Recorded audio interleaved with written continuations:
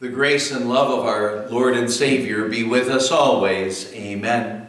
The Word of God we want to consider today is again our Gospel reading for this past Sunday, the 9th Sunday after Pentecost. We're looking at Luke chapter 10, verses 38 to 42. The familiar account of Jesus visiting with Mary and Martha. Luke writes, "As Jesus and his disciples were on their way, he came to a village where a woman named Martha opened her home to him. She had a sister called Mary who sat at the Lord's feet, listening to what he said. But Martha was distracted by all the preparations that had to be made. She came to him and asked, 'Lord, don't you care that my sister has left me to do the work by myself? Tell her to help me.'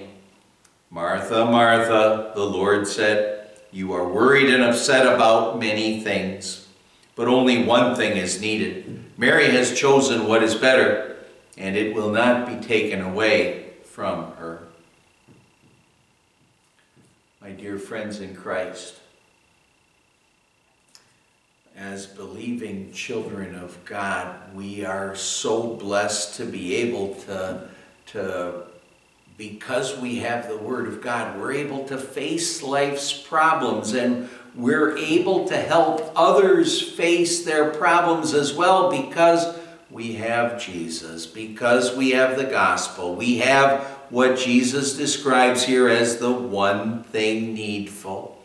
But if that were all that this one thing needful does for us, meaning that it just helps us to feel good in this life, to face life's problems and troubles, to help others to face their problems and troubles, then in a sense we'd say it isn't really worth that much. However, the power behind that one thing needful is not just that it makes this life a bit easier, helps us to face life's problems and troubles, but the gospel, the one thing needful, it leads to eternal life.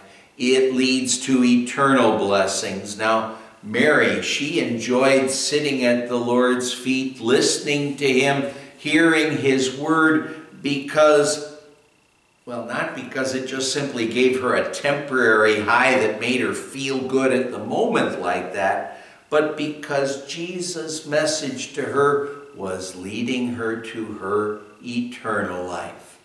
And if Jesus and his word didn't point her to eternal life, if Jesus and his word doesn't point us to our eternal life, then really we might just as well have the same philosophy that the rich fool had in Jesus' parable. Jesus had that rich fool saying, "Eat, drink, and be merry, for tomorrow we die." He was a man who was without hope for the future. If Jesus hadn't paid for our sins, we might just as well be like that rich fool. We wouldn't have any real hope beyond this life either. Thank God that Jesus going to the cross, his death on the cross, it gives us a sure hope for our future. We don't have to wonder if we're going to go to heaven. If Jesus' death was really enough to pay for our sins, because there we have Jesus, the Son of God and the Son of Man. He's living and dying for us and paying for all of our sins and winning for us salvation. If asked why God should let us to go into heaven, the simple answer for us to say is just simply Jesus. Jesus. Because Jesus, the Christ, the God-man, he paid for all of our sins. He won for us salvation. And now because of what Jesus has done, we can join Job in confessing. Remember Job, that Old Testament character who was so richly blessed but then lost all of his blessings because God allowed Satan to take them away from him. And well, even under those circumstances, Job had such a bright future ahead of him. And he said, "I know that my Redeemer lives, and that in the end he will stand upon the earth. And after my skin has been destroyed, yet in my flesh I will see God. I myself will see him with my own eyes, I and not another. How my heart yearns within me. That's the kind of confidence that you and I can have because of Christ, because of our Savior. And we do tend in this life to worry about many things, even though, well, what does Jesus say to us? Jesus says, don't let your hearts be troubled. Trust in God. Trust also in me. How blessed we are to know that there is one thing especially that we need not worry about. And that one thing that we need not worry about is that heaven is our home because of Jesus. Oh, what's worse than maybe borrowing a friend's book, a friend's mystery book that has the last page missing in it that hides from you the secret of the mystery of what ended up happening in that book?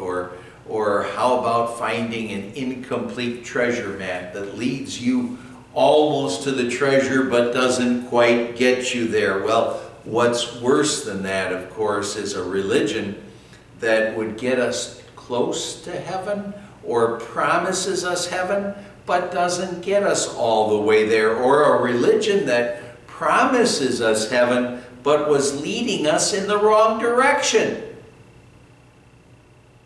What despair we'd experience under those circumstances if we found out that we didn't quite make it, or that we were going in the wrong direction, that we were being misled all the while.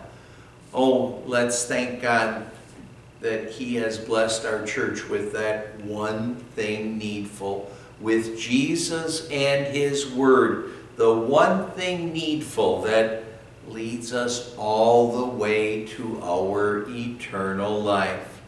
Because of Christ, we don't have to worry about not quite making it.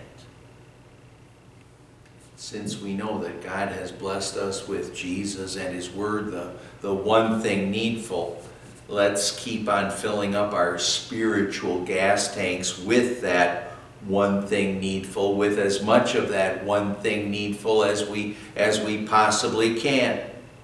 And I referred to this just recently. Sometimes I suppose we may drive our cars, and maybe we could drive them to the point where we run out of gas, and if we ever do that, usually that's just simply a case of carelessness on our part, where we could have stopped at a gas station sooner and played it safe.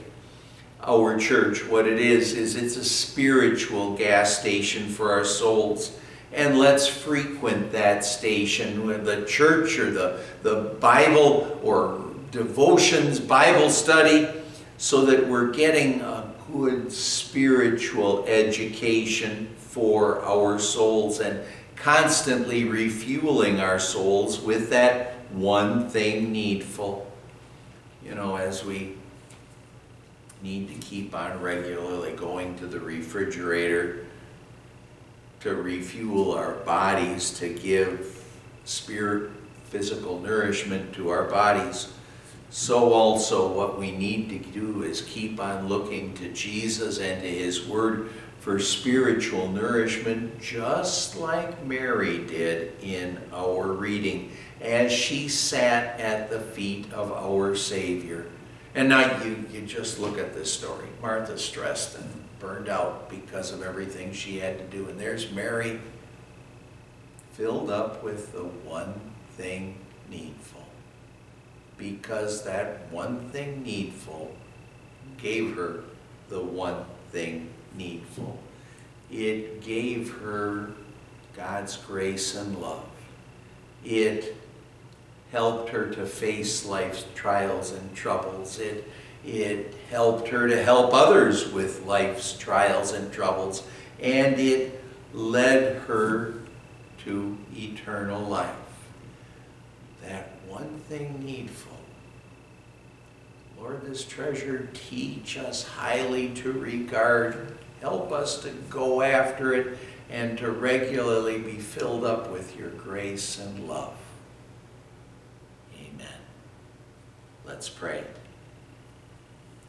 Lord God, Heavenly Father, thank you for giving us Jesus, our Savior, and the one thing needful, your word, that helps us face life's problems.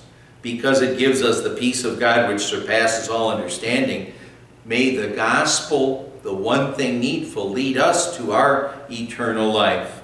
May the one thing needful keep teaching us to help others so we can experience one of the greatest joys we Christians can have since we've been called to faith, by then now sharing with others your grace and love. We pray in Jesus' name. Amen.